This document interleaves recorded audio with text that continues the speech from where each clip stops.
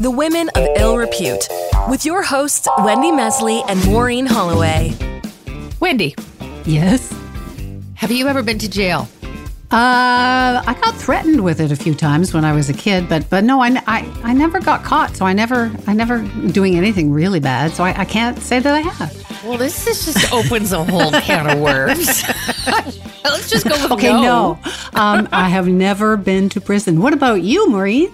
No, I have not. I've, at the risk of sounding flippant, I've been to Alcatraz, but as a tourist, the beautiful island. Well, it's not beautiful, but it's in the bay across from San Francisco. I can't imagine anything worse than being in prison there. Yeah, Alcatraz, not the same. No, not the same, but it's a fantastic tour. Mind blowing. No, everything I know about prison, I learned from movies, shows. Orange is the New Black. That's my experience. Okay, so movies and TV. I guess what we're saying is not too many fancy white ladies go to jail. Well, it's funny. I was thinking about that. Actually, if you have, most famously, probably Martha Stewart. Oh, yeah. Remember the prison poncho she made? And Paris Hilton went to jail as well. Yeah. Felicity Huffman? Yeah. Felicity Huffman, she went to jail for fixing her daughter's college entrance exams. How bougie is that? Yeah, that's very fancy white lady. Not that we are. But anyway, she, Felicity, Martha, Paris, the rest of them, I think they all did their time, right? But I got to think it's not fun. Going to jail can really suck while you're there. And it's not so great when you get out. Well, that's it. That's what brings us to today's guest, Emily O'Brien. Emily went to prison. She went to federal prison after being caught importing cocaine into Canada on her first go, no less. And we'll talk about that, I hope. While she was there, she came up with the idea of starting a popcorn company. Yeah, so they made popcorn in prison apparently, and Comeback Snacks is the result. When she got out, Emily started a business. She learned all about manufacturing, also about making a commitment to helping other people, former inmates, people who've been to jail to find work and to encourage businesses to hire them, like she has.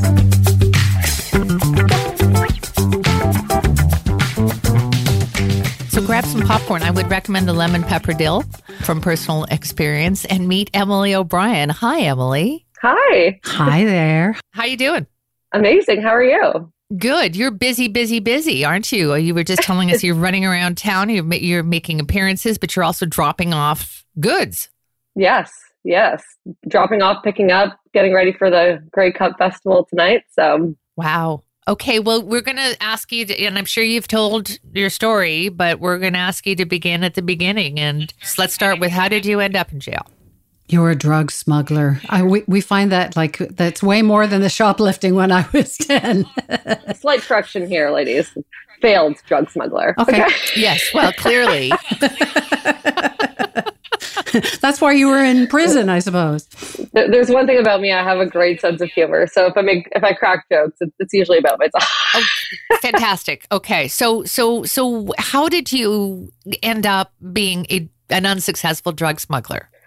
Well, I didn't go to university for it, for one. I grew up in Hamilton, Ontario, a great family, loving family. I went to University of Guelph. I studied international development.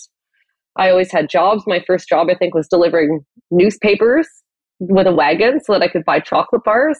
I was always very motivated to work, and I always volunteered, and my parents brought me up to be like a really good person, and I always was. And in 2012, 2013, I went through a really challenging time because my family was separating, and it doesn't matter how old you are, right? It's whenever you see two people in pain and their family in pain, it just sucks. And there were some people that were like, oh, aren't you old enough to, not be sad about this anymore? And just kind of making me feel bad that I was sad. So that's why I turned to substances. And at the same time, I actually had a social media company in Toronto, and I met someone through my work who was like, oh no, I want to help you get on not a better path, because I wasn't on a bad path. I was just on I would call it like a sad path, because I was going somewhere that I should be going, but I wasn't happy.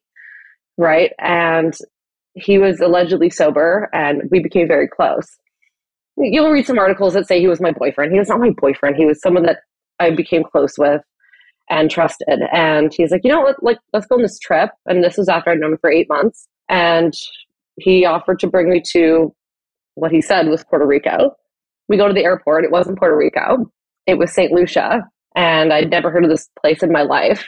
But again, I was at the airport and I blamed myself because I was drinking at the time. And I was like, okay, yeah, it was probably my fault. And we go to St. Lucia 3 days into this trip of fun. On the third day, he tells me it's not just about fun and games anymore. He told me that we're there to work.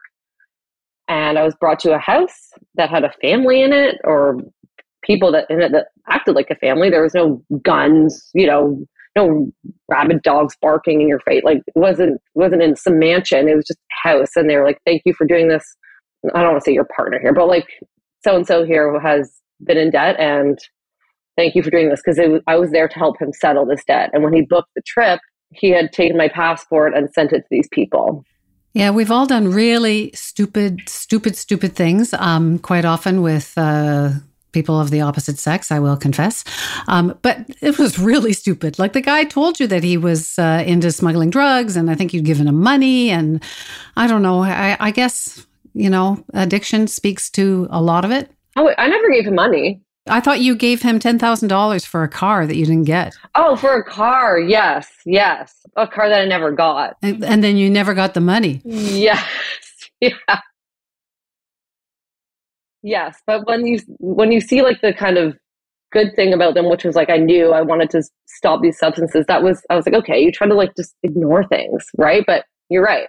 I overlooked a lot of things. No judgment though. So but let's fast forward to, so you agree to transport. So what was it, it was a kilo or something of coke? So I didn't agree to anything, but I had to agree when I was down there.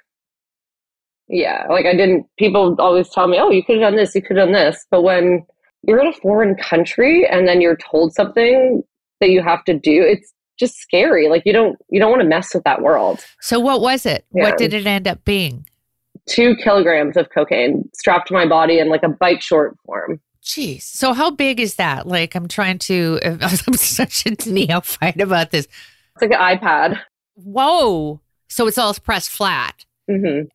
And that's it? That was the extent? Is you shove it down your bike shorts? Well, I had to get these custom made bike shorts made by the people that were down there. I had to go to this like tailoring room in this drug house. And this woman took my measurements and then was like, all right, you two are going to be back on Friday with these drugs to put in these custom made outfits.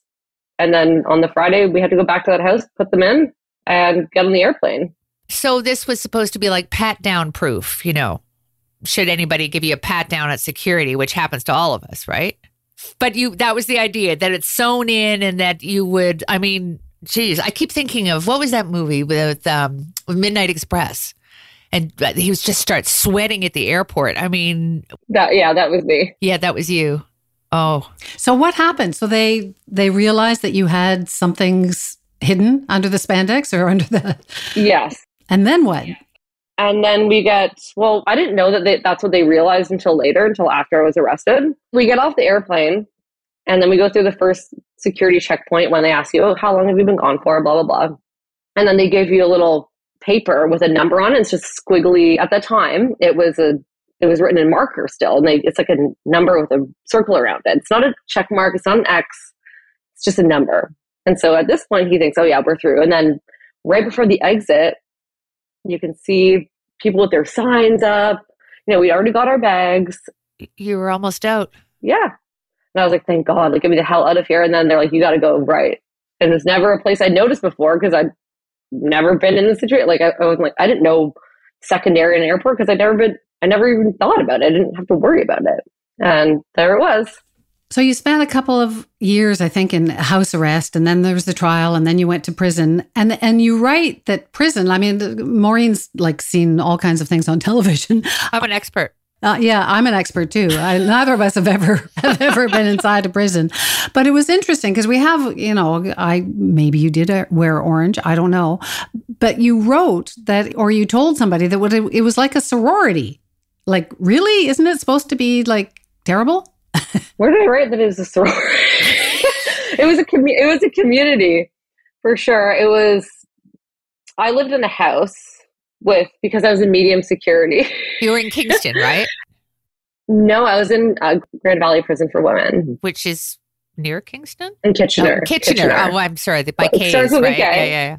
It became a family of people that got along, but there was still a lot of drama. There was still violence. There was still fights. There was a lot of, prison elements to it. But I think I just didn't really focus on those. I tried to focus on what was around me that I could grow with.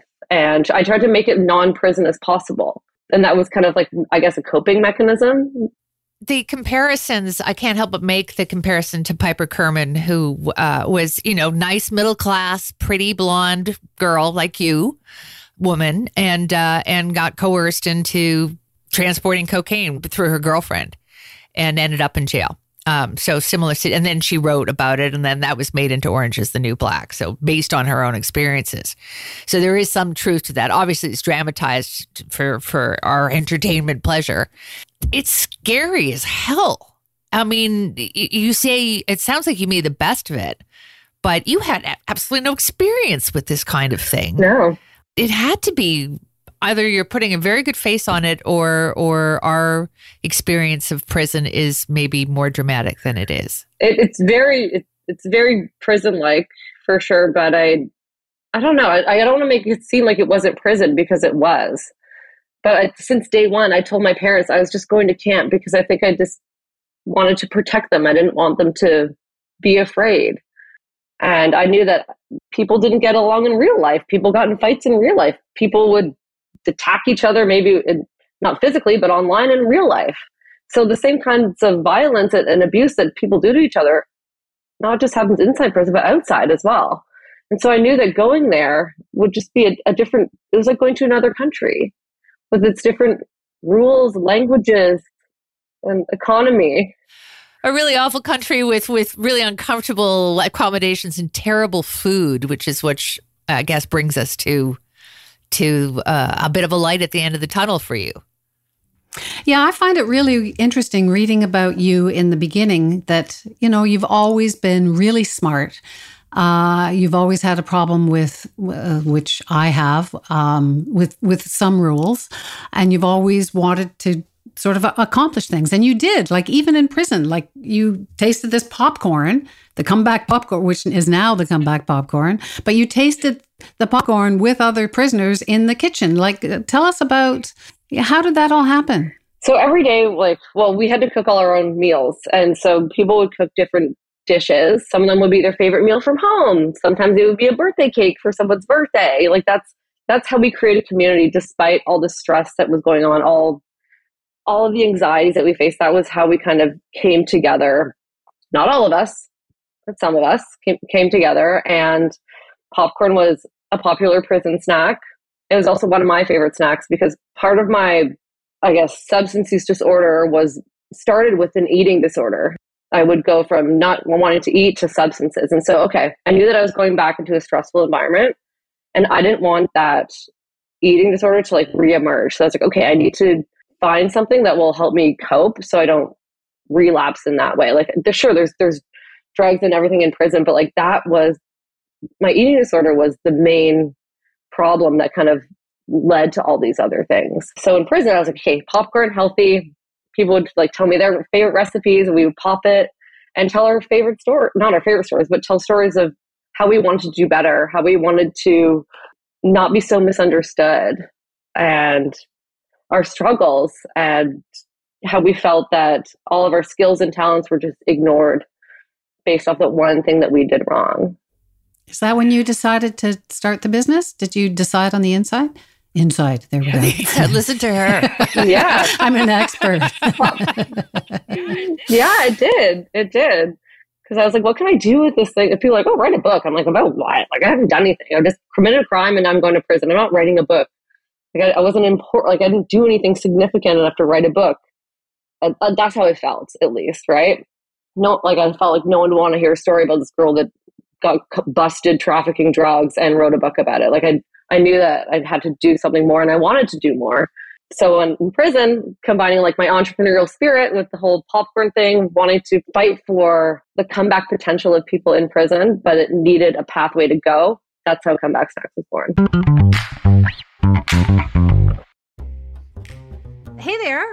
Just so you know, Mo and I are not just the queens of podcasting.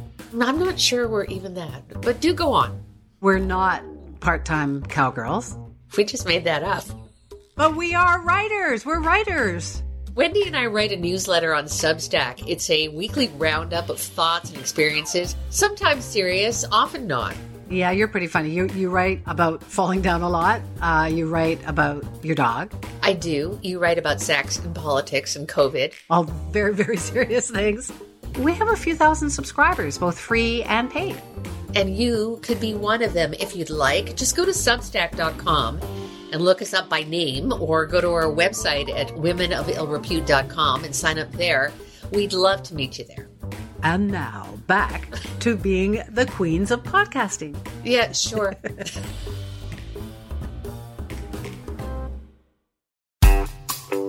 The Women of Ill Repute. So you get out. How long were you in? How long were you in the inside? I know. The big house. It's a big house. So I had a 4-year sentence, but I did a year in, and, I got out after a year, and this wasn't because of any special treatment. It was how the Canadian prison system works. If you don't cause any incidents, whatever, you don't test positive for any drugs, there's no incidents, then you are eligible for day parole, and you still have to apply. And so I was like, okay, nothing's going to mess with this path that I'm doing. And so I got day parole after a year, and then I lived in the halfway house for 6 months, and then I finished the rest of my sentence in the community. So that was about 2.5 years. So you're out, but you're facing the same situation that everybody else who's gone to prison or has a record, is that you how do you get employed? And I'm sure there are social workers who are there presumably to help you, but you must have realized, in fact, I know you realized this is a real blemish on your record, and it's very hard to get people to see beyond that. So you decided to make popcorn for a living. And did you have any experience in manufacturing? No. So the funny thing is, I went to Guelph University, and when I wanted to go, the two programs that I wanted to go to were business and nutrition. And when I applied from high school, my biology or whatever grades you need to get into the nutrition program, sciences, they were good enough. I didn't get into that program. I also didn't get into the business program because my math wasn't good enough. And so I was like, oh, international development, that sounds awesome. And so now I'm doing all three. So it just shows that you can learn as you go. Yeah, because now you've got, I don't know how many locations you're in, but you're selling it everywhere. It's like you're running a business. You've hired former inmates, I think, and it's this whole idea of I'm running a business and I'm hiring people who have a prison sentence, right? Or who had spent time in prison, which is kind of cool. Like how it's really cool. It's really amazing. So how did you get did you hire anybody that you met on the inside? The big house. Yeah. We work alongside with people that I've known from inside, and in the past we've also worked with people that I didn't know on the inside. And then I also realized that, starting a business, you can barely hire yourself for the first, barely now. We barely take a salary. We're very humble. So I was like, how can I scale this mission? Because I don't want to say, oh, we're only a company that hires the formerly incarcerated. I want to be a company that also teaches other companies why it's important and creates change at a bigger level. And so that's why I started working with government, federal, provincial governments, other bigger corporate firms, doing talks to help scale the mission and scale the belief in the formerly incarcerated. Again, knowing nothing about this, are there programs in place? Obviously not enough, or you wouldn't be an advocate for this, but if you get out of jail, other than all I know is that there's some social worker who tells you, go apply for these jobs, but are there initiatives for companies to hire people with a record? Well, there are now, actually. But to be honest, when I was in prison, I did a lot of research. I would ask the librarian to print me out articles of companies that had done similar things. And the United States led the charge on this movement. And I knew that one of the things I say, it's I couldn't have gone to prison at a better time because this movement had already started in the US. And then I read stories online. I read books of people that had built things. And then when I got out, obviously it was kind of mostly about, all right, I want to hire people directly. And then I realized, okay, we don't have the capacity to hire everyone. And then I didn't want to feel like a fraud for not being able to hire, say, 100 people right off the bat. right? And then so I started working with the government of Ontario. So former Minister of Labour, Monty McNaughton, he created the Second Chances Initiative, which is provincial government, which is conservative, to give to employers to train them and educate them on how to bring in the formerly incarcerated. Because it's not just people that have gone to prison have experienced significant trauma. And it's not easy just coming back into the world, and everyone works differently. You can't just put anyone into a 40-hour work week when there's still so many things that, challenge them, and so many things that they need to accomplish, or so many other things that they need in their life to rehabilitate. Right. So do you get help on that sort of thing? Like when you're working with these people who are former inmates and they have issues because of trauma or because of stigma or how their family sees them or whatever, like how do you help, or is giving them a job enough of a help? So now I have relationships with a lot of organizations in Ontario and even in the United States that do the same thing. And that's one of the things that we've worked on in the past couple of years, was forging these relationships, like even doing workshops. Like I've done workshops for agencies in Canada, like in Vancouver, Seattle, New York, and kind of teaching people like what I learned and how I built myself, but also what they're missing from the untapped talent that they're ignoring when people apply for jobs and they have a record. You're giving them a second chance. I'm sure they must tell you that. Yeah, or first, really. Or first one. Yeah, that's a good point. The way I heard about you was that somebody brought me some comeback popcorn as a hostess gift this summer. And I was reading the back of the bag as I was eating and went, whoa. Yeah. It was the lemon pepper dill. And I was like, oh, this is fantastic. So tell us about the popcorn, because most people can say, well, anybody can make popcorn, but tell us about your popcorn. That's true. Anybody can make popcorn. And that's why I kind of chose it. Because it was a relatable food, but I knew that I could combine it with a bold mission, right? I wasn't about to invent some new food to be like, here, try this like random new food with this mission that might be challenging for some people. I took something that everyone is familiar with, which is popcorn, and was able to make that relatable to the world. And the recipes, some of them, lemon pepper dill specifically, was one of the first prison recipes that was the recipe that was like, this is different. I haven't had a popcorn that, combines these kinds of flavors. I mean, I didn't have access to the internet. I didn't have time to do market research, but I knew that I just had this feeling. And I was like, this is something I can do. And so lemon pepper dill, and our triple cheese flavor also is kind of like the more market version of what I call jailhouse cheese. And I would put Kraft dinner powder on my popcorn, and I would just crush it.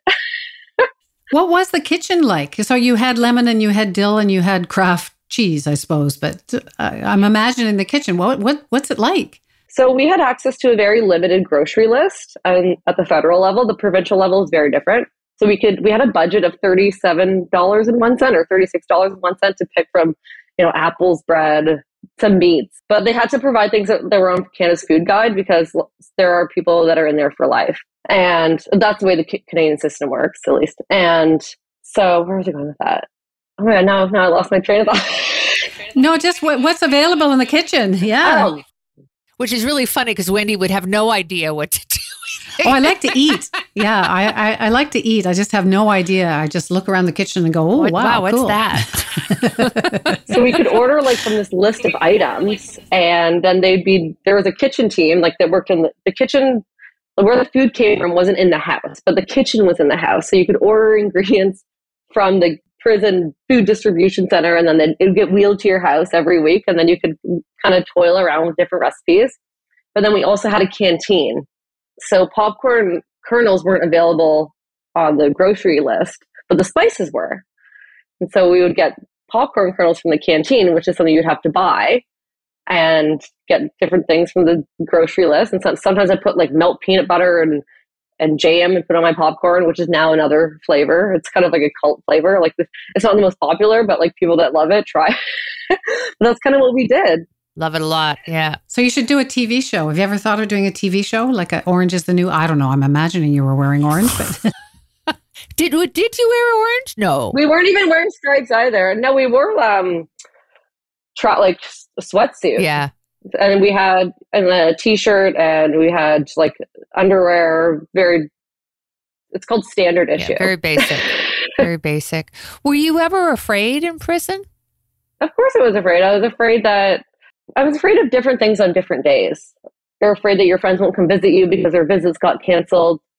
You're afraid that the drama in the house might build up into something. You're afraid that everything that you're working on is not even viable.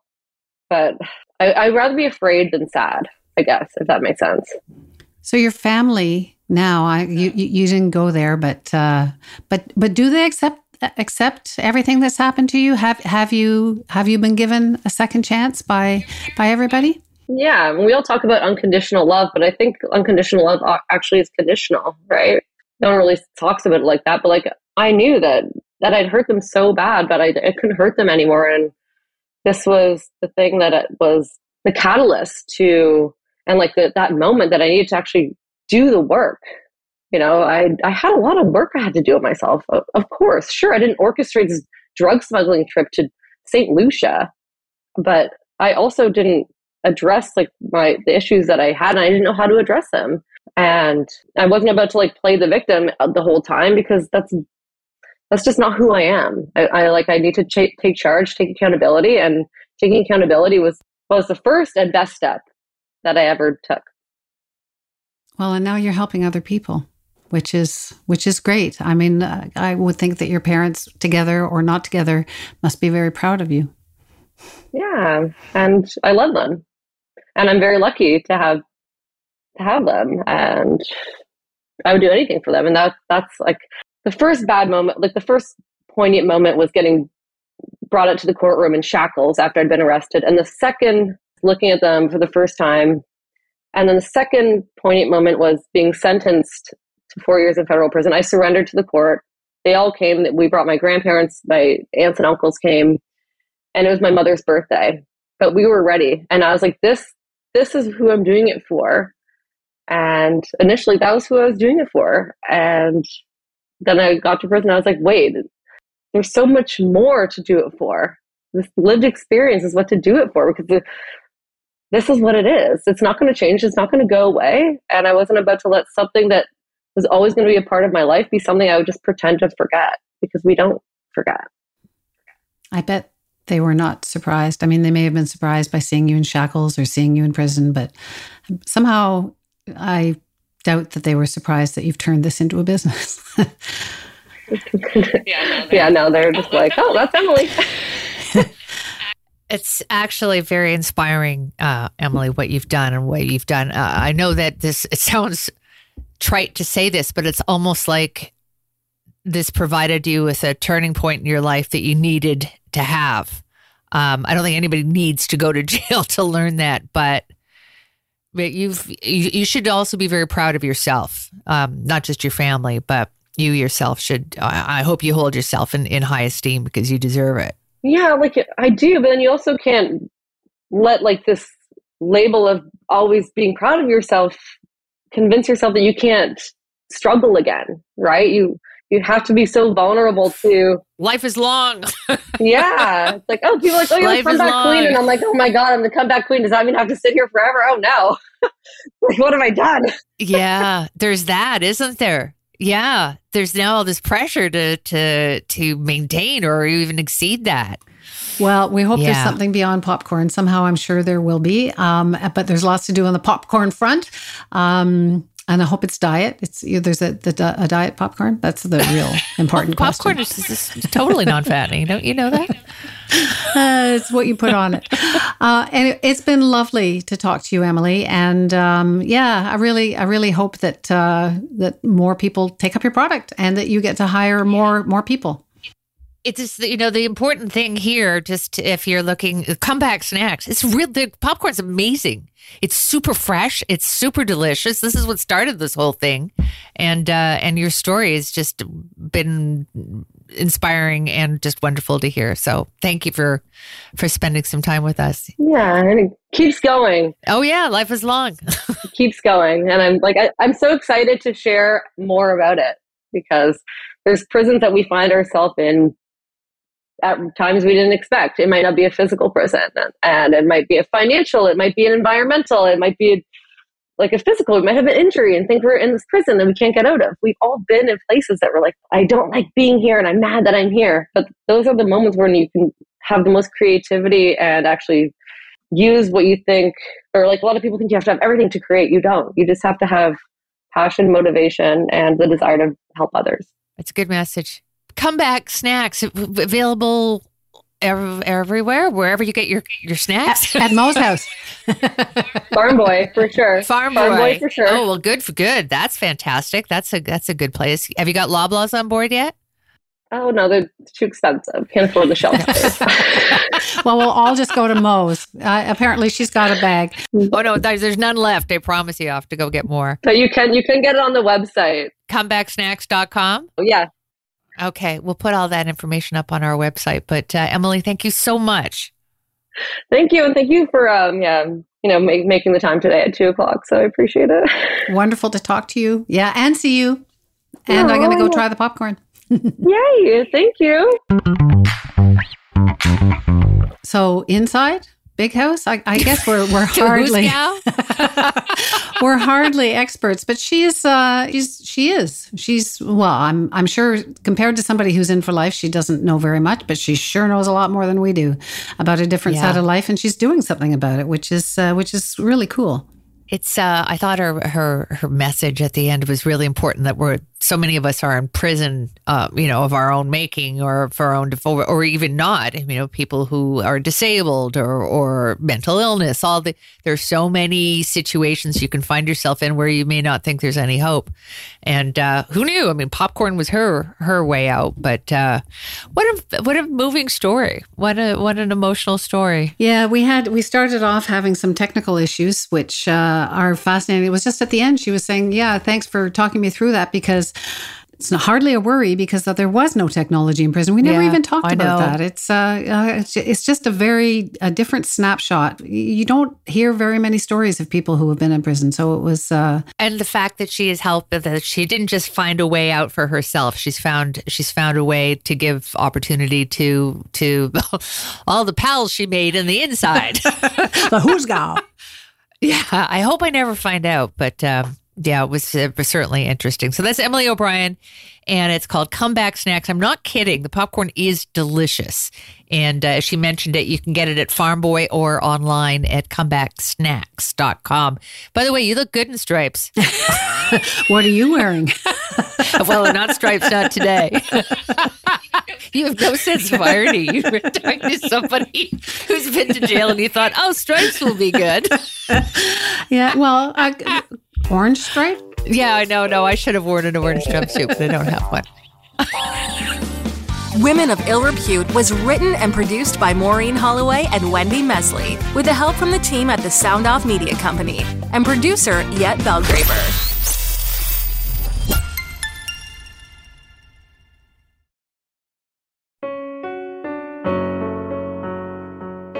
Hey listeners, I'm Christy. And I'm Melissa. And this is Buried Motives, where we dig deep into the details of some of the most gruesome dirtbag murderers. She said she enjoyed hurting things that can't fight back. And that is a disturbing view into the mind of a murderer and such a dirtbag. Yeah, that's not even strong enough words. This is totally a recipe for disaster. And not to justify whatever is going to happen, but you can totally understand and see how this would be in the works. If you were only to look at what she did later on and not know any of that history, she would appear like off the wall crazy. Oh, 100%. Because we're not even close to getting to the end yet. But you can just see this pattern and all this kind of stuff developing in her, which is what we're here for. We're digging deep. Join us each Thursday as we unearth the dirtbags that live among us and the motives buried there. Hope you join us as we exhume the truth.